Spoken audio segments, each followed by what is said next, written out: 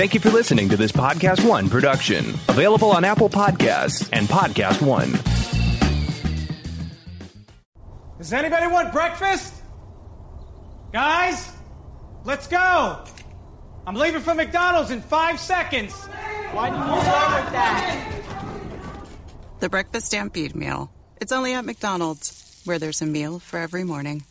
And nothing says morning like a classic sausage McMuffin with egg. Right now, get this all-time favorite for just $2 on the $1, $2, $3 menu. Price and participation may vary. Cannot be combined with any other offer or combo meal. Ba-da-ba-ba-ba.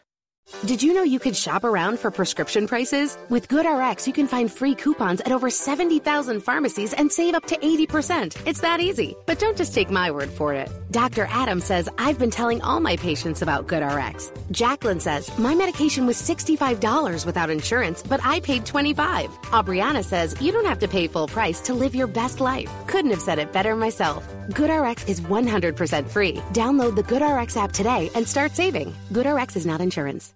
Hey guys, welcome to Rule of Two. But if you're here on Collider Podcast YouTube channel, we have moved. That's right. We are officially now on the main channel, Collider Videos. That is youtube.com/Collider Videos. An all new Rule of Two, episode 21 is up there now. And from now on, Rule of Two is on the main channel, youtube.com/Collider Videos. Check us out there.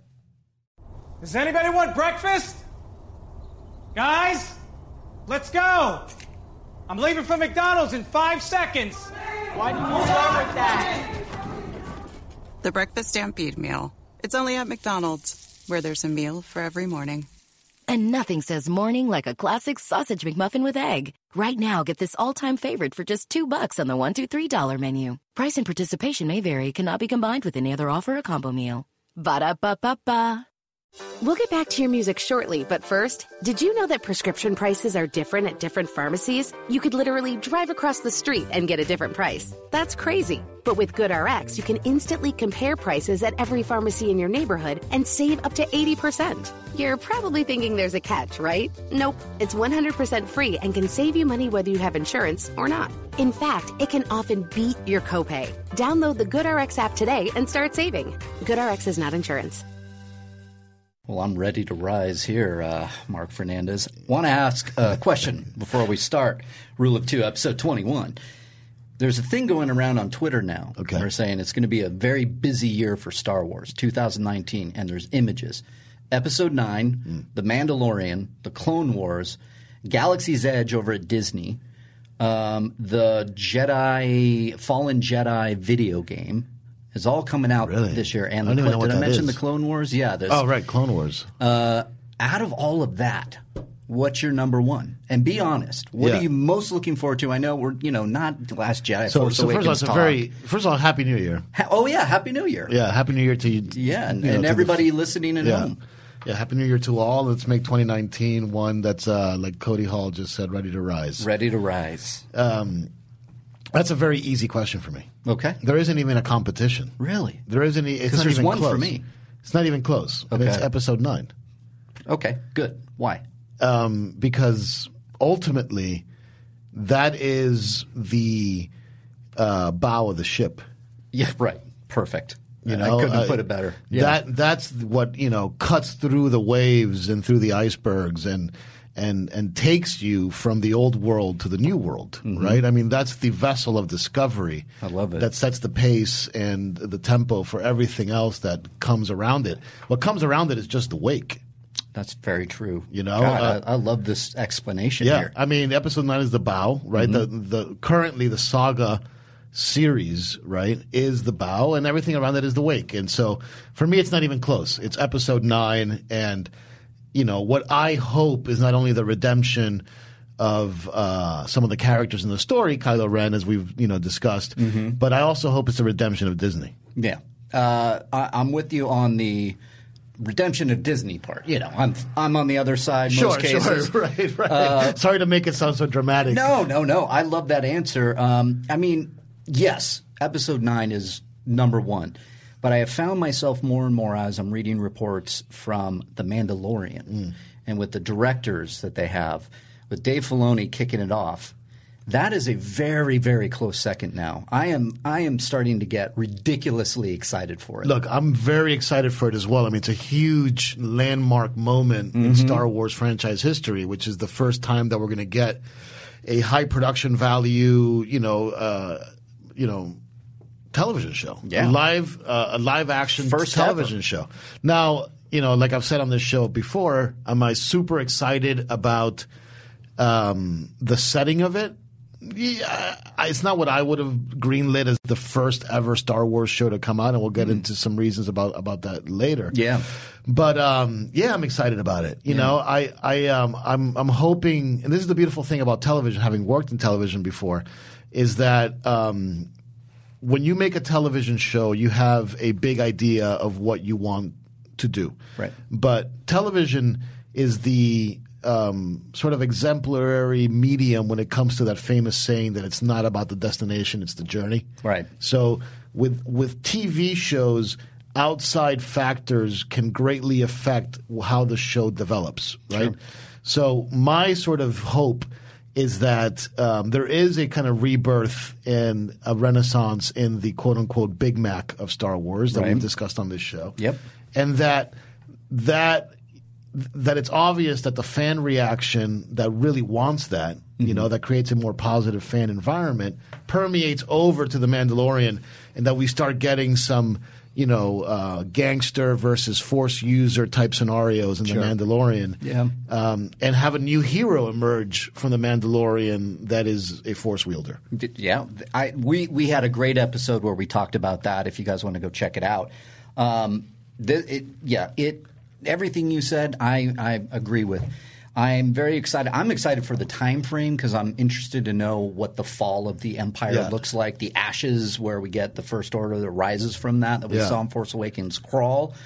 Where does that start? And here we are. Plus, IG-88 is going to be in this thing now.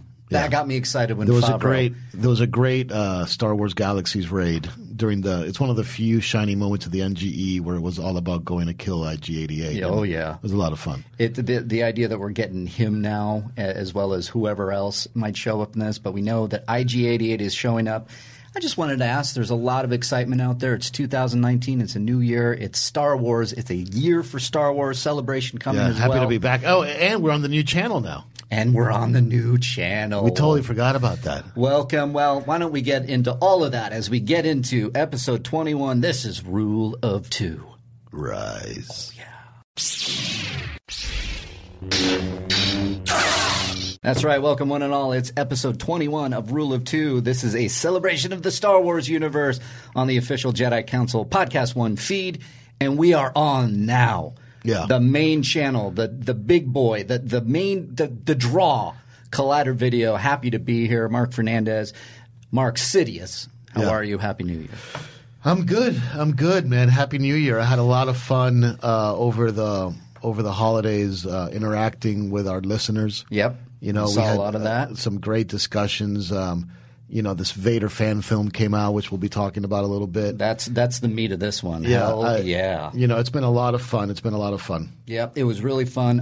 Enjoyed getting the messages about this Vader fan film. Among the other many messages, thank you always, guys, for hitting us up. At Riley Around on Twitter, Mark Fernandez on Twitter.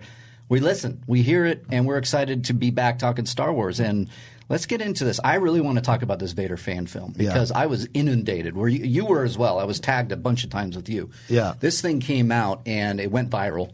And it's from Star Wars Theory. Yeah. Right off the bat, I got to say, Star Wars Theory, well done. Yeah, I mean, It's look, I'd like to maybe even just start off talking about that, because being a content creator myself and being somebody who funds the creation of content, right, and puts my money where my mouth is, so to speak. Yep.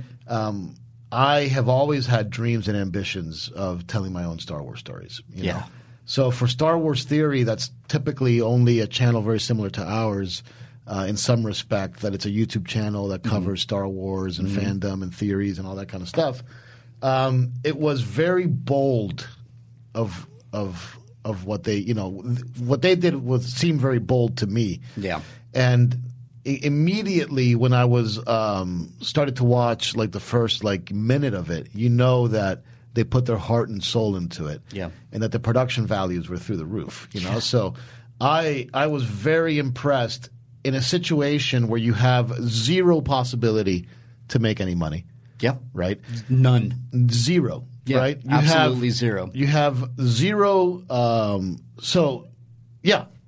There is no other thing. You have zero opportunity to make money. Yeah, and you still do it means that you have the ultimate skin in the game. Yeah, that's a great point. You do, and they do. They have the ultimate skin in the game, and they went and they made this, and I'm going to curse, they made the shit out of this. I was blown away. But the thing that really blew me away was the storytelling inherent in this thing. Yeah. It used a force vision kind of thing to show like a great inciting incident that opens the short where you think starts with a dream. Yeah, it starts with a dream, but you don't know that at first. Yeah, you get some really great like Clone Wars troopers taking on Vader. You got some of the action that a lot of people in Rogue One were like, well, my favorite part is Vader doing Vader stuff. Well, you get it here. You get it here, and it's funny that you mentioned that, but I definitely noticed that the. And you know I always get this word wrong. The choreograph. Choreography. Yeah. It's my Cuban like Spanish background. Sure. But yeah, the choreography. The choreography. Yeah. The choreography. The choreography. Yeah. Of Vader's lightsaber fight with these clone troopers mimics the style of Rogue One. Yes, it sure does. And which I liked. You know, like so. It seemed to me that this. Person who made this fan film, which I don't know, their name or anything, was really trying to bridge everything that was beautiful about Star Wars with our favorite character in about 7 minutes, like giving a lot of meat to the bone. And the story of him and Padme, and the reason why he went to the dark side. And I mean, look, it's a film made only for the love of the story. So it's filmmaking in its purest form. And for George Lucas, it's flattery in its greatest form. Yeah. And let's give a shout out to director and one of the writers, Danny Ramirez. Okay. Well done. We just wanted to start there. I echo a lot. I'd love to get him on the show. We should. Maybe this will make it to them. Maybe the fans will touch on this on Twitter. We're opening up and we're extending the invitation. Yeah. Absolutely. Yeah, great job. It was a great job, and I wanted to start with the story, because you mentioned it, the idea of Padme being involved and kind of peeling back the man behind the mask and Vader. And the one thing that I kept thinking about, and that I was looking towards Disney when they put all their Star Wars stories on hold, is that I looked at this and went, you can mine so much story and add complexities to these characters that we've known for 30, 40 years now. So I kept thinking about the Obi-Wan movie when I was watching this. And I was like, you can really do something there. You can really do, like, much like peeling back these layers here and going into the heart of Vader, and that he is torn apart over Padme. And then there's this idea that I think a lot of fans maybe thought about. Does he ever want to take out the Emperor because of what happened in Revenge of the Sith? Which you said it off air too. This is a really interesting continuation of Revenge of the Sith, that it kind of fills in some holes. And so I'm watching that with that in mind, but I kept thinking of the Obi-Wan movie going, there is so much you can do with the Obi-Wan character.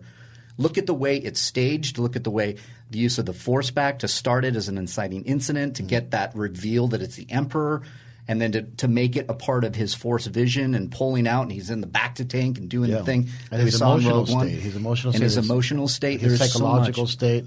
I mean, it really – this fan film – I'm not even calling it a fan film. This film really added some layers to Vader that I just adored. Yeah.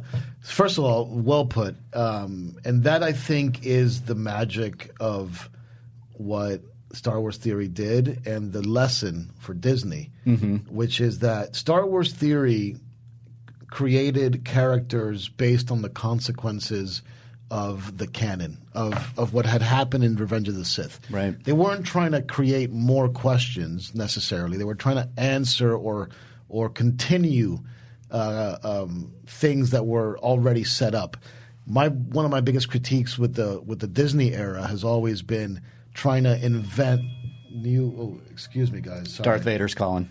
Yeah, Darth Vader's calling. But trying to create new questions without giving us the satisfaction of closing the loop. You know? Yeah. So I think that one of the main reasons why this Vader fan film is so satisfying is that it gives us more resolution to what the sort of ending was of the prequels, right? Yeah. And it also gives you some insight into his decision-making in the original trilogy and eventually in Return of the Jedi. Return of the Jedi. I was going there. So what it does is that it actually it does it has a storytelling obligation to the future and the past, and they do it very responsibly by trying to make up all their own things, right? Like, but it keeps, I think, George Lucas's most important pivot point, which is Padme. Yeah. You know, that the Padme thing is actually a very, very, very important part of this character. And it's one we never got it in the original trilogy because maybe at that point he never thought he was going to go back and do the prequels, but obviously he did, and then we got the Padme thing. And I know they've touched on it in some of the comics and the canon, but I always think about this painting I saw, or this image I saw on the internet, which was Vader standing in Padme's tomb. Yeah. And with his hand resting on her final resting place. Yeah, it's from a comic called Was it a Vader. comic? I think it's called Vader Down. Is it Vader Down? Yeah. Was that from the actual comic? Yeah, I thought it was I think it's from kind of Vader fan Down. thing. It's a comic. Well, that makes sense. And John Schnepp gave me that comic book for Christmas 2 years ago. Man. Yeah. Oh, God bless you, Schnepp. God bless You're you, always buddy. with us, buddy. Yeah. It's interesting because you always want the kind of canon little stuff here, like let's say this. You always want this kind of story in the movies. You want some of the stuff we touch on. Like, I would love to see, based on this film, I would love to see a Vader standalone. I think you could do it. Oh, of course. I mean, look, the Vader standalone is the most obvious, route to take, Sure. I think. Now, to go back to my analogy of the bow and the wake, I think to what you're saying, which is to me very interesting, is that right now they truly are embracing the concept of being the wake, of not necessarily being the bow. Right. With some of, like, the way that this fan film was sort of presenting itself, more in line with what you were saying about how to create new Star Wars stories. They should be taking more of a bow type of position than just being okay with being sort of filler that happens like Rosencrantz and Guildenstern, like off to the side. God, that's such a great point. You know what I mean? Yeah, you know what? That makes me think, because if you look at this film, and I love the title too, Shards of the Past. I think it's a great title. But this works as the ship. This seems to be the ship, and everything coming off of it is the wake. Right. That you could spin this off, and I'm just speculating, having fun here. You can spin this off and go, what are those clone troopers doing when they see Vader's attacking the Master? What is the Emperor thinking? All these different things. But this all feels part of canon. Yeah, it feels like canon. And some folks on Twitter were like, this is now officially canon for me. Or you know what? Great. Like, I had I put some kind of, you know what? I think it was our viewing order, video, and somebody tweeted at me a viewing order that actually had the Vader fan film. Oh, really? in it. Oh, Yeah. I missed that. That's great. Which is cool. But like one of the things that like really started to like make me think is there's been this overwhelming sentiment that this is better than anything that the Disney Star Wars folks have done. Right. There comes the other side of things when you get something this powerful. Right. Like look at this young man and this group of folks that with no money, I believe I've read somewhere that it was like $7,000 or $8,000, something like that. Wow. Really? I mean, I could be totally wrong. Yeah. No. But I read something like that. Yeah. You know, and I think that there's because I was thinking hundreds of thousands. No, I think there's a Kickstarter for it that actually says exactly how much they've spent on it. Maybe I can find it right now. But I mean, that's craft services for the second unit. On episode 9. On episode 9 for the breakfast. Right. Yeah. Exactly. Right. So there's this sentiment out there that says, for the price of a second unit Star Wars film shoot breakfast, and when I say second unit, I'm talking about filming the 4 clone troopers like walking into a hall. Right. Okay? Yeah. Like filming the island off 2 just with getting some birds flying by. Yeah. Just like not even, it? Yeah. There's no main actors on it. There's probably no action. I mean, this is second unit breakfast budget. If I'm wrong. I mean, if I'm right. I can't find it. Even if it's $20,000, it's still breakfast budget. Yeah. Okay? It's who knows? I mean, we're reaching out. Wait, Kickstarter revealed. Okay, maybe this is. But if we want to reach out to Danny, the director. So in any case, there is a large look, and there's always the concept of the vocal minority, right? So that might be playing it into it as well. But there's a sentiment that says that this is better than anything the Disney Star Wars people have done. Okay, what say you to that? I say, come on. My thoughts on Last Jedi. My thoughts on Force Awakens. I enjoy the hell out of those movies. Rogue One, I love. I love what Disney is doing with my Star Wars right now. I just do. But to say that this is better, is subjective. And somebody can say this is better than anything that Ruin Johnson has done or J.J. Abrams, and it's like, if you feel that way, great. If you actually feel that way, then I am not going to disagree with you. Sorry, dude, I don't know what the hell. Are you being beamed up right now, or what's going on? This is a Star Wars show. I need a hologram. So, what it is that this is like the one gift I got for Christmas was this iPhone watch. I was just going to say, this is your Christmas present. I don't know how to turn off the volume. Oh, that's hysterical. How the fuck do you turn off the volume? I'm gonna bring in my Alexa, and then we can just sit here and play with our toys. I'm going to Is that what you got with an Alexa? I got an Alexa. Right, sorry about that, guys. Sorry about that. So I took the watch off. Your point again. I'm sorry. Look, it's all subjective. Yeah. If somebody says – because I've heard people say I enjoy the Clone Wars more than I enjoy the prequels. I enjoyed Rogue One more than anything prequels or Force Awakens. I enjoyed The Last Jedi. That's my favorite. Guess what? Everybody's opinion is right. If you like this more than Disney's Star Wars, that is your prerogative. Me, I don't.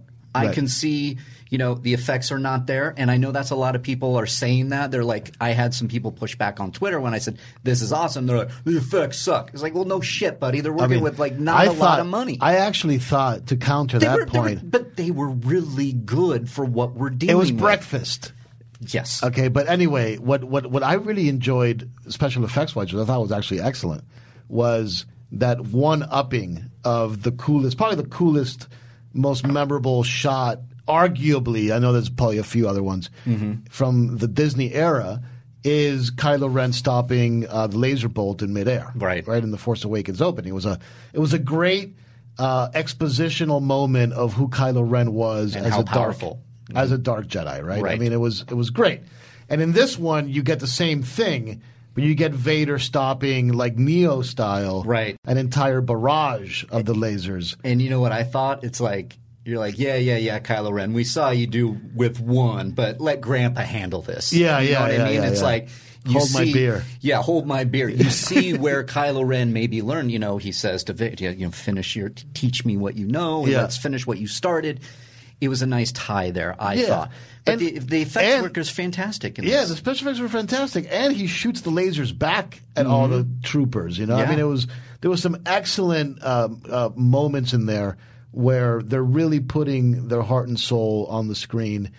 And it's a fan film, okay? But what I want to try to look into is there a lesson here for Disney? Right, and I think that there absolutely is. I agree. I think there absolutely is a lesson which here. Is like, I get that you're trying to do your own thing. Okay, that's been a big theme of these Disney era films, right? I'm trying to do my own thing. This effort of the Vader shards from the past is trying to do its own thing, but it's building on the legacy and the consequences of the story that's already been unfolded before us. It's maintaining great amounts of consistency with that story. The biggest complaint about The Last Jedi is that Luke Skywalker is not a consistent character to his Return of the Jedi character. And I think that there's a million supporting attributes for that. There might be some counter ones, but there's an argument to be made there is undoubtedly, okay? There is very little argument to be made in this one, maybe with the exception, to be a little bit self-critical, maybe with the exception of Vader. No, it's very consistent. It's very consistent with the Vader that we've seen before. I think it's absolutely consistent, and what's nice is that we know obviously what happens to Vader. We know that he returns from the light or from the darkness and becomes Anakin Skywalker in time to save his son. He carries this conflict and this resentment against the Emperor through the original trilogy. I mean, this little 8-minute stopgap gave you motivation, resentment, true emotional depth of why Vader throws the Emperor down the thing. Yeah, it just works. It feels like it works. It works on the level of you can assume Vader, because of Revenge of the Sith, one of his first words after Yes, Master is "Where's Padme?" So you know that's weighing on him even as Darth Vader. You killed her. Yeah, exactly. I'm afraid in your anger. And then the Emperor lies. He lies to his new Sith apprentice. And then you have the idea of rule of two. I mean, the Sith apprentice is always looking to usurp the master. And the Emperor, I mean, basically the prequels are really, like if you look at it from a certain point of view, the prequels are really about the Emperor or, two Nubians, right? Two Nubians, Palpatine, Sheev Palpatine, and Padme Amidala, right? And one of them trying to murder the other, right? It's really about Sheev Palpatine's murder of Padme Amidala. That's his really long game. Yeah, that's really what the prequels are about. It's how Palpatine murders Amidala, right? And it carries out wonderfully in this intrinsic, weird, subversive plot that ultimately he's able to murder her and pin it on somebody else and use that guilt of the murder of Padme to have him serve him. Turn him to the dark side. Yeah, and keep him in servitude. Yeah. And keep him in servitude for a long time. So, anyway, this stuff adds flavor to that. Yes. Right? But now my question is, what do you – if you're a Disney executive and – you look at another Disney executive who's maybe like one step above you, and the guy who's above you asks you, hey, people are saying that like for the price of breakfast, and it's not just a few people. We're seeing numbers here through our social media analytics. It's millions of people. Yeah, this thing has over 5 million views right now. Yeah, millions of people are commenting that this is better than anything Disney has done. What say you to that, executive? Like, is there some truth here? Are these people all delusional? Like, how? You should listen. You should listen. I'll tell you why. It's the story that they're responding to. They really are responding to the story because when some jack off on Twitter goes, the effects suck. It's like look a little deeper. Like sure they didn't have the J.J. Abrams budget at their disposal. Breakfast. Yeah, they didn't have the breakfast budget on the second unit that as they're filming a droid sit there and a porg perches on its head. They don't have that budget. So look past that. Look at the love and the care to the character. They know their Star Wars. They love their Star Wars. I would tell this executive, there's a reason why that this is affecting the fans in a way that is very powerful, 5 million plus power. And that is that there is character and storytelling at work here that gives them not only, like you were referencing towards the beginning of this, something new, creating their own bow, creating wake, but they understand the characters and what came before it. So they're lovingly referencing these things and then building on that mythology. And they're adding storytelling elements that we haven't seen, maybe some explored in the canon materials, but Padme is at the center of this. And that is the heart of Anakin Skywalker. And that's why people, and I'm assuming you love part of the reason you love Revenge of the Sith, is the story intrinsically is his fall, of course, to Darth Vader, but it's because he loves her. Right. It's because he doesn't want he's it's like kind of like an analog or a metaphor to jealousy. You know, like jealousy is like really the fear. Brilliant. I agree. Yeah. Yeah, the fear of losing somebody. Yeah. You know? And it's the same thing here. And Jedi, you know, not supposed to be attached, but you tell me somebody out there that's either married, girlfriend, boyfriend, what have you, that's in love with that person and wants to either spend the rest of their life with somebody or can't get enough of them, what have you. If you were to be told they're going to die, wouldn't you want to do everything in your power to save that person? I mean, there's millions of stories. I mean, I got a time travel device. I'm going to go back in time and save her. Right. Or whatever. You're going to do whatever it takes. You can identify with that human emotion that you will do anything in your power. Would I turn to the dark side to save my fiance? Probably. Yeah. You know, why not? Yeah. We can, you know, go to Mustafar, you know, see the sights, get a red lightsaber. You know, there's a lot of options here in the dark side. You know, you never know. But I think that is the human emotion that they're getting here. And maybe that is something I don't know how the higher-ups at Disney are working. I don't know if they're watching this or if after The Last Jedi they're like, hey, why are these fans really upset? What are we doing? Let's talk. But if you look at this, just the care of this for the story and the characters that came before it, I think you can learn something.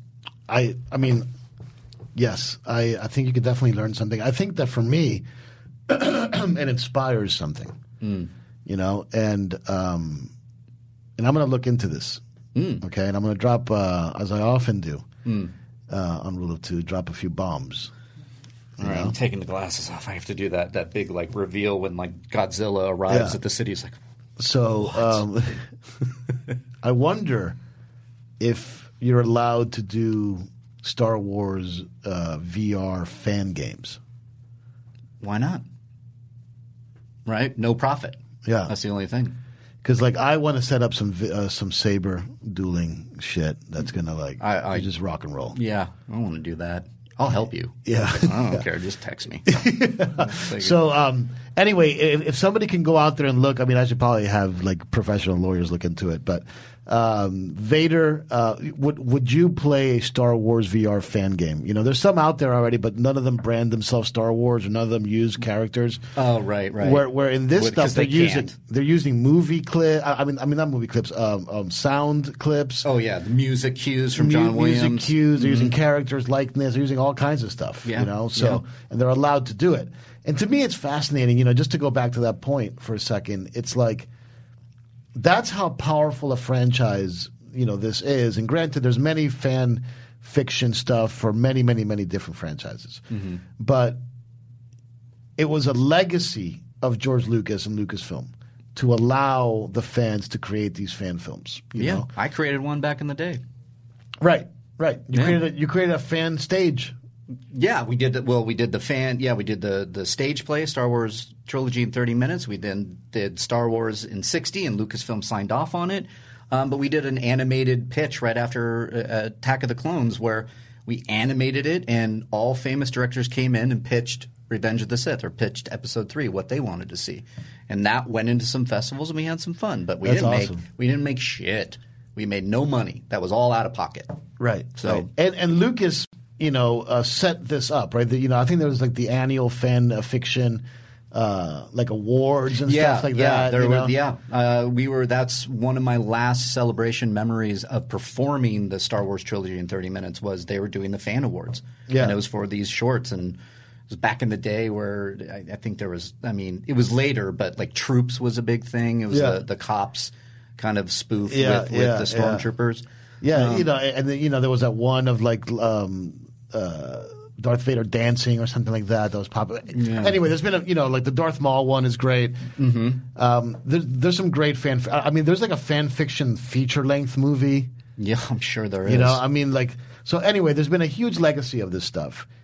Thankfully, Disney and the current Lucasfilm regime has kept this, I guess, to some degree. I guess they have, yeah. The fan film stuff is still a part of it, which is great. Mm-hmm.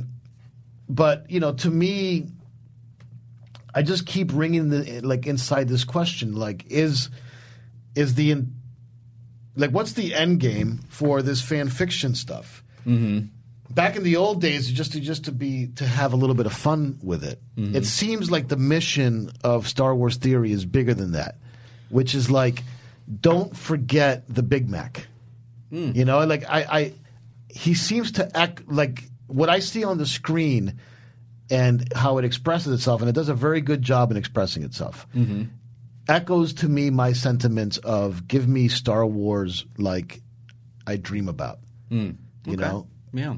Lightsabers, good versus evil, conflict, the dark side, familiar characters. The call from the light. Vader's being called by Padme in this thing. Yeah. That's the light side calling to him. I like how she turns dark, and that's what wakes him up. Yes. Right? Like, you know, you always get woken up by the dream by the thing that scares you the most. Right. You know, and seeing her with the Sith eyes was really, scary. But like, yeah, I mean, look, I'm very, very impressed. It's getting my wheels spinning. Mm-hmm. You know, maybe another bomb. It's like, reach out to me. Like, well, how much money do you need? You know, maybe there's a way I can help you.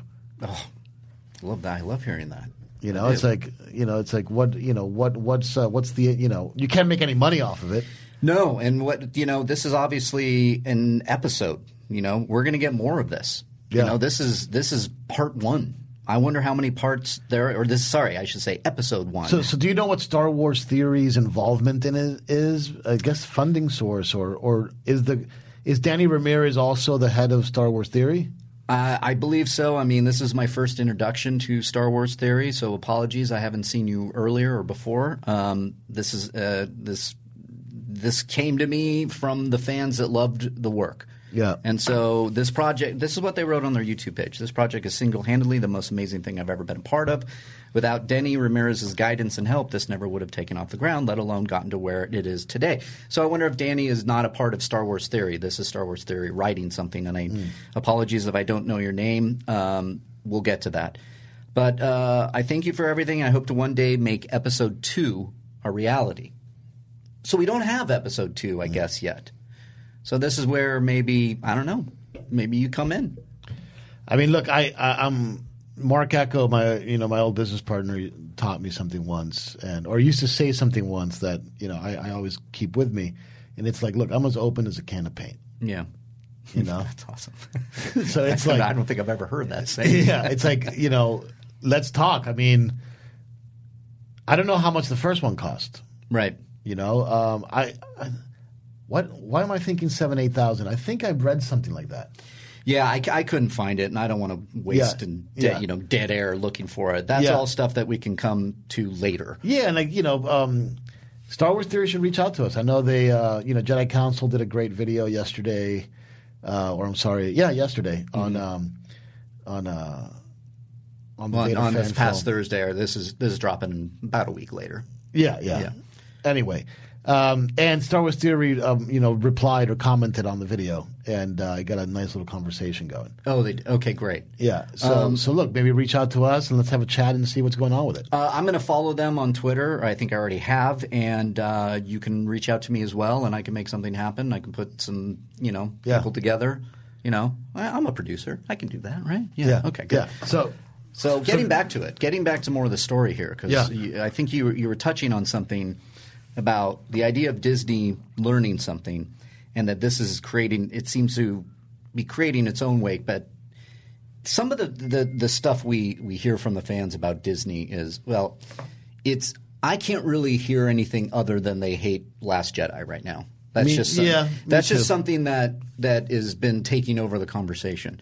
But if we were to let's just sit down and have a conversation about some of the things we didn't like in Disney. I have those things. There are certain things that I wish were different.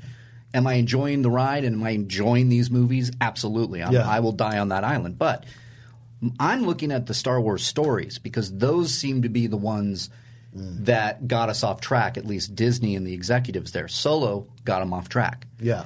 And that, if you look at what was going on leading into and after The Last Jedi, we had a lot go down.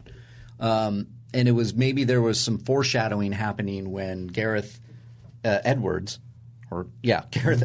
I always go Gareth Evans, Gareth Edwards. Yeah. When he was kind of replaced with Tony Gilroy to do a bunch of reshoots. Thankfully, it worked out because Rogue One has been, somewhat. Most people really enjoyed it. People love it. Yeah, it's a good movie. I like it too. It's a great movie. But you saw them getting involved. It is a prequel. It is a prequel. It is a prequel. But I could see just based on reports, just based on reporting that something was going on. They didn't have pure faith in Edwards. So then they were going to go get Tony Gilroy. They brought it in. It worked. Over $1 billion. Great. But then in that time, we have Colin Trevorrow. He's off of Episode 9. We have obviously Lord and Miller fired from Solo. We have the complete shutdown. Only to triumphantly return as the figureheads of Into the Spider-Verse. I know, but you know what? They had a large part of that, but I mean, it's not just Lord and Miller. The directors of Spider-Verse killed it. That is just one of the best movies of the year. Yeah, I love that movie. But my point is that it seemed to all the problems seem to be around the Star Wars stories. We had Mangold reported to do a Boba Fett movie. That's gone. Josh Trank obviously was going to do it. But before that, that was gone. We had the rumors of an Obi-Wan Kenobi movie. The director, Stephen Frears, I believe, was rumored at one point. That's not happening, so we know so far. We had that Mos Eisley one that rumored Guillermo del Toro worked on but walked. Yeah. Everything, all the problems with these Star Wars stories seem to be around those spin-off movies. Because what do they do? And I feel like Disney was really wondering how to do it, be more reliant on the nostalgia factor, because all the movies we were going to get were based on original trilogy characters or something that happened in the original but tertiary trilogy. Characters. Or tertiary characters. Or like Han Solo's not a tertiary character, but just...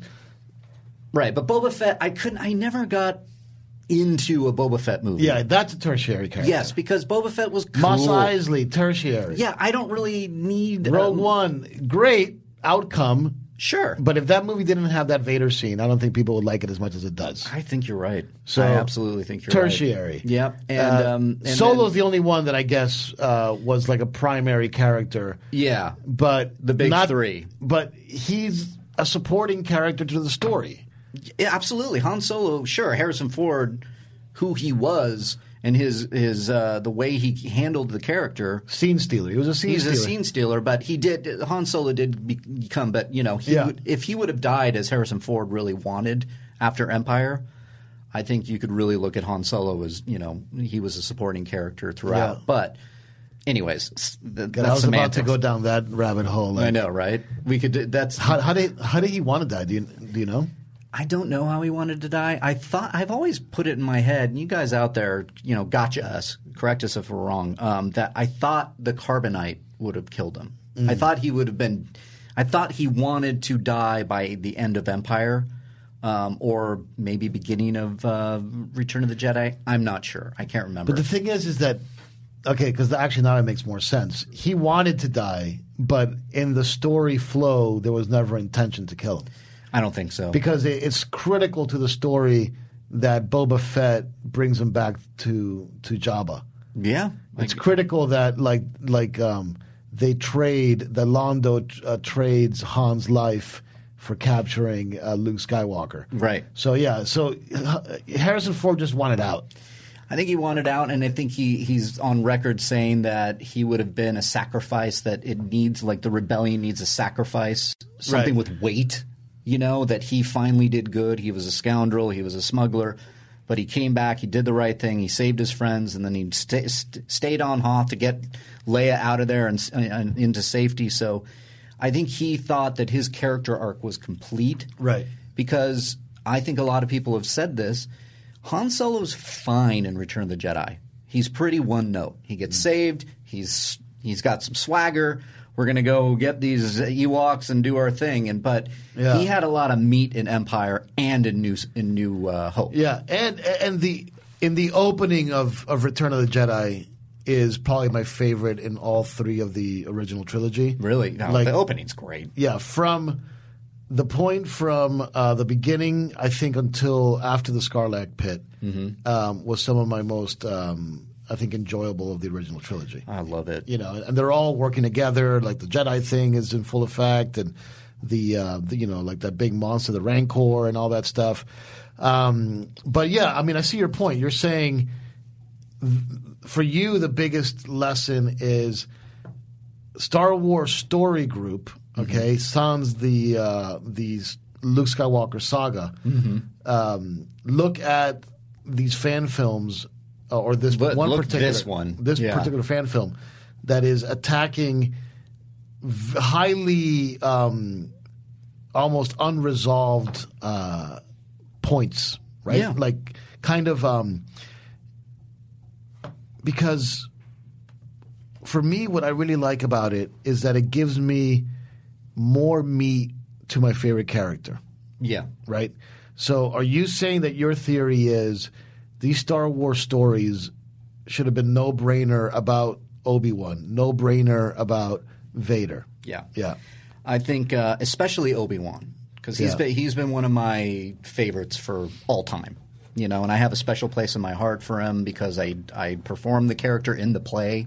So I really did, embrace whenever I put on that stupid hood. He's great. He's one of my favorite, yeah. So Obi-Wan, I think, has a very similar element, and you can look at Anakin and Obi-Wan now as the light and the dark, or Darth Vader, Obi-Wan. Yeah. That I think that you can get into, much like this Darth Vader film goes into the heart of the character, which surrounds Padme. Flip that over. The mirror image of that is Obi-Wan character. The heart of that is his failure as a master for Anakin. You mine that. You have Force visions of maybe a moment before Obi-Wan says goodbye to Anakin for the last time in Revenge of the Sith. Maybe he could have done something different. You have a flashback, a force vision of a moment when he's choking Padme, and somehow he gets through to Vader. Or gets through it's Vader at that point, but he gets through the Anakin and can pull him back. Maybe there's torture going on with Obi-Wan that, like, oh my God, Qui-Gon was right. These pragmatic Jedi don't get it. I should have listened to my master and said, no, I am going to go back. You are the chosen one, Anakin. I'm going to help you. I'm not going to destroy you. Like, what is that doing to the psyche of Obi-Wan? That's what I want to know, because everybody's like, well, Obi-Wan's guarding Luke. What's that? It's like, well, yeah, that's secondary. Right. What is the inherent arc of the character in here, the heart of the character? And is it Obi-Wan always now mirroring what Luke did on Tatooine, looking up to the twin suns and wanting adventure? Is Obi-Wan over on the other side near the Dune Sea looking up at the twin suns going, where's Vader? Where's Anakin? That's my biggest failure. And I want to do something about it. That's the movie I want to see. That is the movie I want to see. And I look at this and I go, that's how you do it. Yeah. And not just like, I don't know what they were doing with the Obi-Wan movie, but I can only imagine. But I don't need to see. I bet you it wasn't that. I don't know. Yeah. I don't think it was. I don't know. I can't even imagine. Look, I get highly criticized online, I think, for this at times. And I don't want to misstep because I'm just going to say it. I do love Disney. Yeah. I love Warner Brothers too, and I love Lionsgate, and I love all these companies. I love all the studios because they make movies, and I love movies. Sometimes they don't do and that's so what well. I want to do. Yeah, so same. So I have respect for all of them, Yeah. right? Sony Pictures, any of the ones that are out there still operating, TSG Entertainment, Syncopy, or all of these great production companies and these studios. Emma Thompson and Chris Nolan's. Syncopy. These are the companies that A24. A24, I was going to say. Right, yeah. we love these companies. Annapurna. So people say, "Oh, you're a shill for this versus that." No, we're a shill for all of them. I know. Let's just be real, I know. Okay? And like, I'm talking about a metaphorical shill. Like, we'll give our opinions. Like, I'm giving my opinion right now, and I'm not afraid to give it because, look, this country did afford us this beautiful right, which is called the freedom of free speech, right? And free to like what you like, and like what you like, and not like what you don't like. So, I want these. To be honest, I totally lost my train of thought. I got so caught up in the shill thing. You wanted to say that you do like Disney, and that you do. If I'm gathering what you're trying to say, that you do support them, and that you want a good movie. Because if you go, hey, I like Disney still, and they give you an episode 9 that you can get behind, and you'll be happy. But if it doesn't come out the way you want, you can be like, well, I didn't like it. And like, but you first of all, I had like a whole rant planned and I forgot it. And fair enough, it's the new year, right? Yeah, You're not gonna, you can't win them all, right? but the bottom line for me is, again, just going full circle back to the Vader fan film, is that we need to start having people with real skin in the game running our beloved franchise. Mm-hmm. And what I mean by that specifically is that if you go back to George Lucas, like I've said on this show before, is only one of 2 independent filmmakers that I ever truly have seen maintain themselves as independent. Yes. And that is Robert Rodriguez and George Lucas. Mm-hmm. Those are the only 2. It's such a great point with, at least with Lucas, because he had skin in the game, as you put it, every single time. Every single time. He would front the money, especially Empire Strikes Back, and, well, especially New Hope. Yeah. But and like, what happens when you have skin in the game? You make what you want to make because it's your skin in the game. Mm-hmm. Like this young man, Danny Ramirez and company, obviously had skin in the game because there's no chance for ever return on the investment. The only return on investment that's possible for these people is the admiration, the support, and the satisfaction of the fan. Yeah, it's a completely altruistic thing. It's like completely based on selflessness. You know? Well, and I also think that some of the more positive things that can happen is some of the effects people here could maybe get some jobs, show this off, say, look what I did with 0 money, and they go, well, that's good.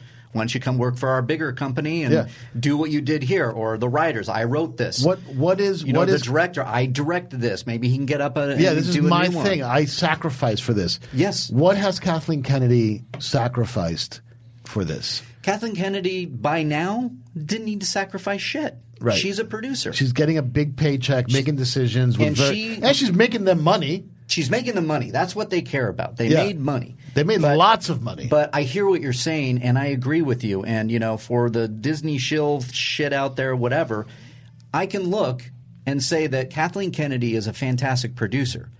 But I don't think she gets Star Wars. Yeah. I think that what you're saying, and I agree with this, even though I love The Last Jedi and Force Awakens and think they got Star Wars, both JJ and Ryan. Yeah. I don't care what you guys think. But Kathleen Kennedy was just going, sure, do that, like a producer would. If George Lucas was there as a producer of Star Wars, skin in the game, maybe it'd be a little different. But I personally believe that the fandom where it is now, even if George Lucas did these movies, even if there was no Kathleen Kennedy, I truly, truly believe that even if we had a completely different The Last Jedi and we got Luke at full whatever doing his thing, pulling a Star Destroyer down with his mind while he's eating a sandwich, I still think there would be a contingent of fans that wouldn't have been happy and been just as loud. Absolutely. I don't think anybody's going to be pleased, even Episode 9.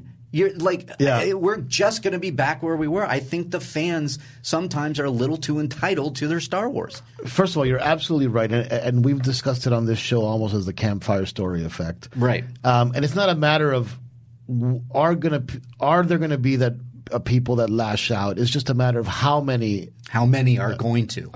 Yeah. And I think with The Force Awakens, there was huge lash out. I mean, there was articles being made by the biggest publications on how it was karaoke, on how a remake of A New Hope. Here is 50 things that make no sense about The Force Awakens by Vice magazine. I mean, this goes on and on and on and on. I must have been, Force Awakens came out 2 months before I started here, so I must have been in a bubble for a while because I was like, everybody liked Force Awakens, and I'll never forget. We were location scouting once at Universal. Sent out a tweet because we were close to Last Jedi. Sent out a tweet, Force Awakens, love it, blah blah blah blah blah. All of a sudden, I was like, hey, look at that. Oh yeah, I like that response. Like that. What the heck? Jesus, ow! Wait, leave my mother out of this. What's going on here? Yeah, I had no idea. Yeah, so and Last Jedi got a lot more. Yeah. A lot more. 10 times more. If not more than that. Solo then doesn't do well at the box office because there was fatigue. And, Rogue One gets very little. It got some. Yeah, well, Rogue One, the one thing I saw was from, Jerk. I think there's oh, look, that's the most expensive fan film ever made. It's shut your mouth. But at this point, I think this and that's a great little put a bow on it concept. Yeah. Because at the end of the day, I think all we've been talking about this entire episode is that it's all fan films. Yeah. They're all fan films. Yeah. The Disney stuff are fan films. This is a fan film because right now, until there is somebody with skin in the game that is actually driving the bow of the ship, it will all continue to be fan films. Yeah, and I mean, I want to qualify that a bit. I'm not pushing back, but like, Yeah, no, of you course, should push back. No, of course Disney has skin in the game. They have $4 billion skin in the game, but they've Disney made back has skin in the game. Disney, but it's Iger a conglomerate of people that you don't know whose skin is in the game. Right, it's right. a corporation. The Disney skin is in the game, Sure. without a doubt. Yes. And there's a fiduciary responsibility for the folks and the executives that work at Disney to have some of that skin, and sometimes they have it through stock options and all kinds of stuff. Mm-hmm. And I'm sure Kathleen Kennedy has Disney stock up the wazoo, okay? But is the skin in the game – when you have skin in the game, basically means you have risk, right? Like it's just a fancy way for saying risk. Yes, and absolutely. Ultimate skin in the game is when you risk losing it all, you know? And we haven't – and look, maybe this is the nature of the acquisition by Disney that is much bigger than Lucas, much bigger than anything we can talk about, because there can no longer be somebody with skin in the game, you know? But then I look at a guy like Kevin Feige, and Kevin Feige seems to me like he does have skin in the game. And maybe I'm wrong in that, but he does have that I'm driving the ship and I'm controlling where it's going. I think you're talking about like a it doesn't necessarily have to be monetary skin in the game, but it's more like a creative skin in the game. Yes. Like Kevin Feige seems to just be very protective of his MCU and has been a part of it at the very early onset. He was one of the co-producers of X-Men, the original film. Right. So he worked on the first Spider-Man. He worked on and the first Spider-Man. Yeah, he was a part of Marvel. So he worked his way up. So I get what you're saying. And I'll say that I believe – But then again, Kathleen Kennedy was involved with George Lucas from Raiders of the Lost Ark. So she's been right there riding shotgun with him from the very, very, very beginning. Yeah. Look, Kathleen Kennedy is one of the greatest producers of all time. Yeah. She is. Just look at her resume. Without a doubt. But there's a difference here. There really is. I think if I was the main producer on Star Wars, I would I'm playing with Monopoly money right now. If I was the main producer on Star Wars and they're like, go hire a producer for you to take care of all the stuff while you do everything else, and go, okay, Kathleen Kennedy, go. Then I would want to get into the story and all that kind of stuff. I don't think she does that. Right, I don't, right. and I've heard things that she's just like, you know, I don't get books, this, blah, blah, blah, make the movie, make money. And that's at the higher ups. I've been in pitches at the very highest level at a studio, and I can see how not little they care about story, but it's a business first and foremost. Sure. And one of my story points that I was very married to, they were like, can you change that into a seal? And I'm like, what? That's awful for story. And they're like, yeah, but our tracking reports that seals are testing really highly, so we want a seal movie. This is a very true story. I pitched a story at Disney about an animated movie that was about imaginary friends. And they asked me to change the imaginary friend into a seal. And I went, that is a different movie. I don't know what that is.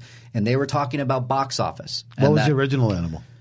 The original animal, no, it was a woman. It was a woman. It was a woman imaginary friend. Yeah. Got it. A seal? So, like, when you're in those moments, like a little like Mannequin, like that old school movie Mannequin. Remember? No, it's imaginary friends. So a kid, the basic pitch is the kid had an imaginary friend growing up, and then she disappears, and then when he's adult, he comes back, and they fall in love. It's Disney. It's Disney, right? And it's like Little Mermaid meets falling in love with a seal doesn't make as much sense, right? And I'm like, I'm like, the seal, like who's the seal? And it's like, well, that's the boy's friend. And I'm like, so no romance. So 75% of the movie I just pitched to you is null and void now, and that's what happened at a studio level, the highest level I got to off of this one pitch. I got all the way to this top where the executive said, and just deadpan, we're looking for a seal movie, and it was just like, okay. And since then, haven't seen a SEAL movie. Right. Haven't seen that SEAL movie that Disney allegedly wanted to do. Look, maybe the SEAL movies, would have done better than than all the other stuff that they've put out recently. Maybe Rian Johnson should have directed the SEAL movie, and we wouldn't be here right now. Yeah, I mean, I don't know, but my point is that I think there's something going on at Disney. Disney being, of all things, they're a huge conglomerate.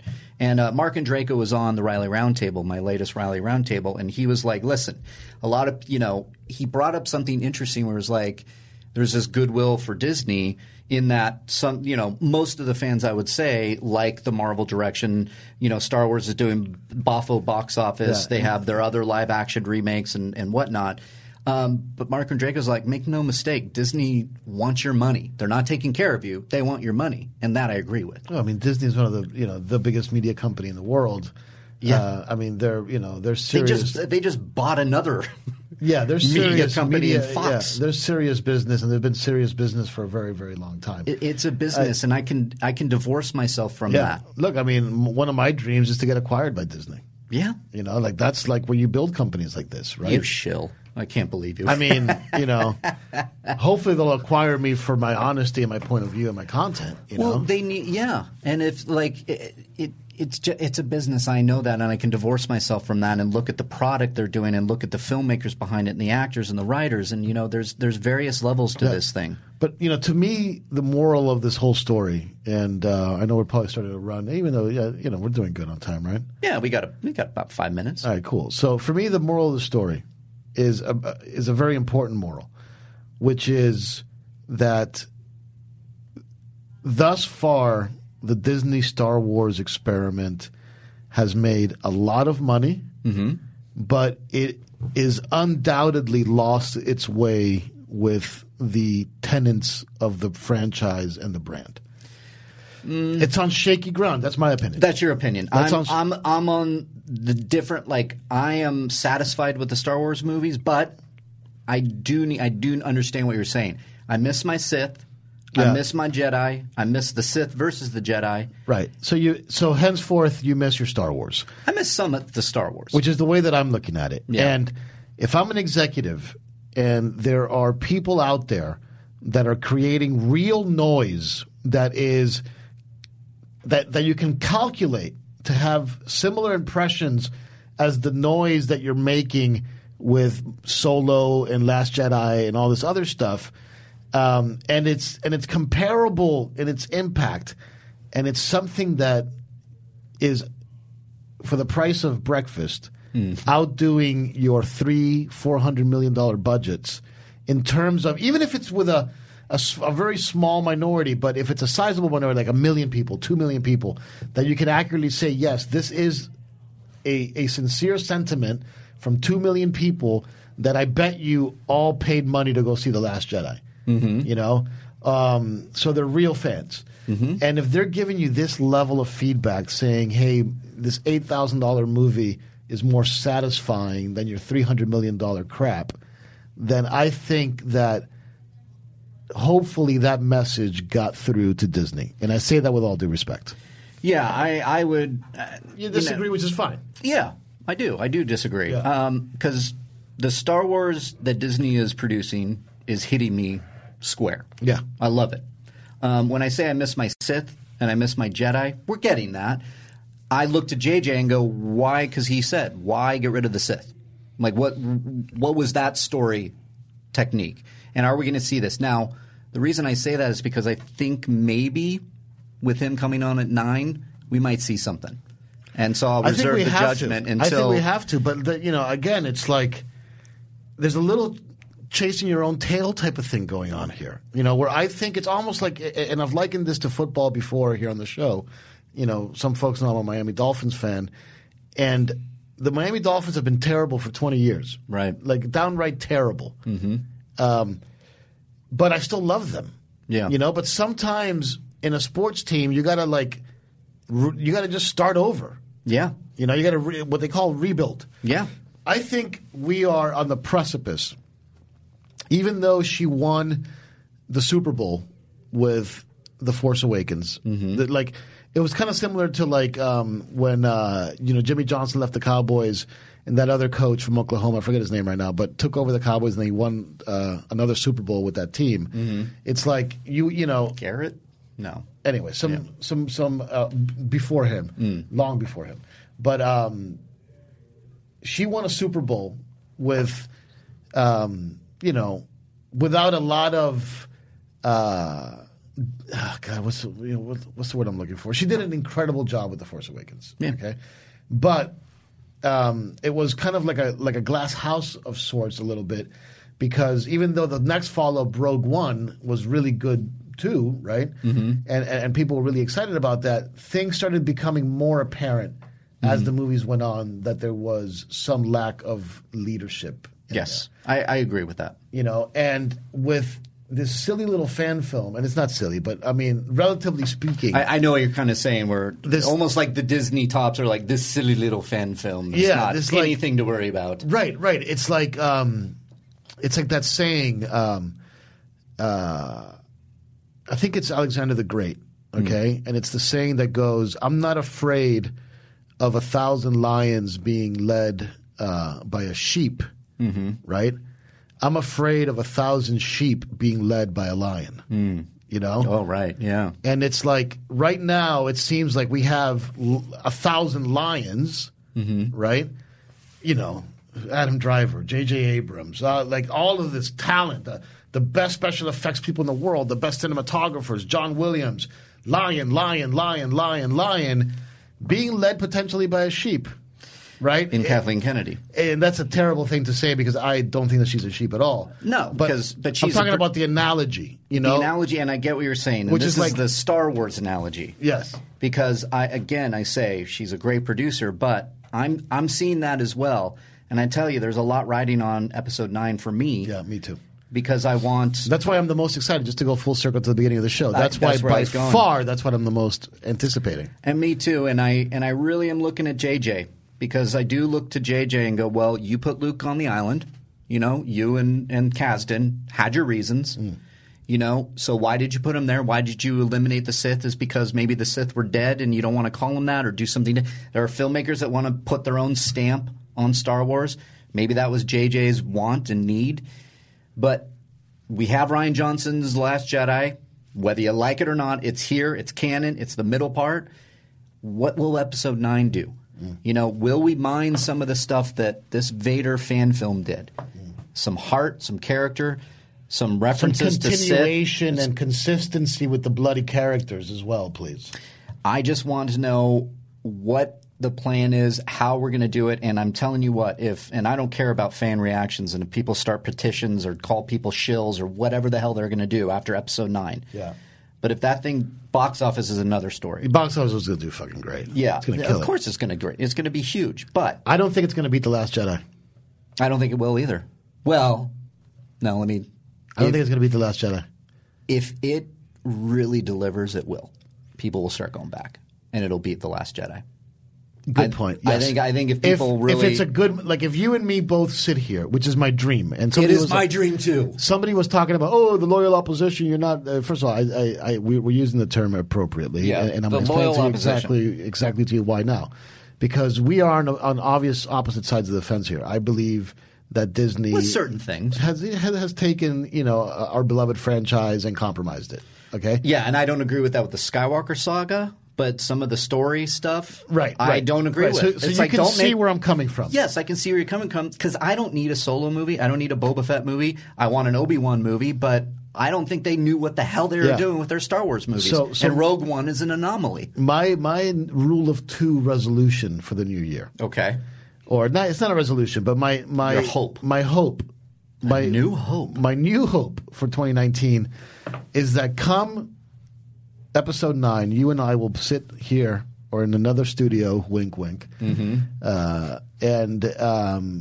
we will look at each other and we will say we both really enjoyed this movie. Yeah. Yep. That's what I hope. That is the best case scenario. That's what I want. That's what I want too. And I want that for every single fan out there. Everybody that didn't and you're like right. The If Last that Jedi, happens, if you and I are both here saying we both love this movie, it will do better than The Last Jedi, and it might even compete with The Force Awakens. Absolutely. Yeah. That's exactly right, and that's a perfect place to stop. This has been episode 21 of Rule of Two. Holy shit. Yeah, that was awesome. We're back. The boys are back. The boys are back in town. This is great. What a great episode. Everybody out there, thank you so much for listening and sharing all your thoughts with us as you do on social media in the comments section of the YouTube page. And this is now on Collider Video's main channel, so go ahead, drop in some thoughts of your own. Did you like the fan film? Did you like their treatment of Vader? What do you hope for episode 9? How'd you like our conversations? We'll listen. We'll take it. And hit us up on Twitter, at Riley Around for me, at Mark Fernandez for Mark. And this is Rule of Two, episode 21. We'll be back next week with an all-new episode. Please like and share this. Please, if this was a good episode, give us that old 5-star rating on the Jedi Council Podcast One feed. Anything else left to say, Mark Fernandez? I think just one thing. That one thing is coming in hot. Do it. Rise.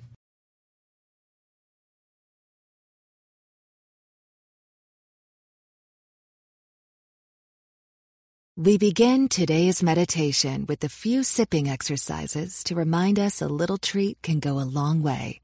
So pick up your McCafe iced coffees, close your eyes, and deep sip in. And deep satisfaction out. Take a treat retreat at McDonald's. Right now, get a McCafe iced coffee in any size and any flavor for just 99 cents until 11 a.m. Price and participation may vary. Want to hear something amazing? Discover matches all the cash back you earn on your credit card at the end of your first year, automatically, dollar for dollar, with no limit on how much you can earn. Extra cash? Come on, how amazing is that? In fact, it's even more amazing when you realize all the places where Discover is accepted. 99% of places in the U.S. that take credit cards. So when it comes to Discover, get used to hearing yes more often. Learn more at discover.com/yes. 2020 Nielsen Report. Limitations apply.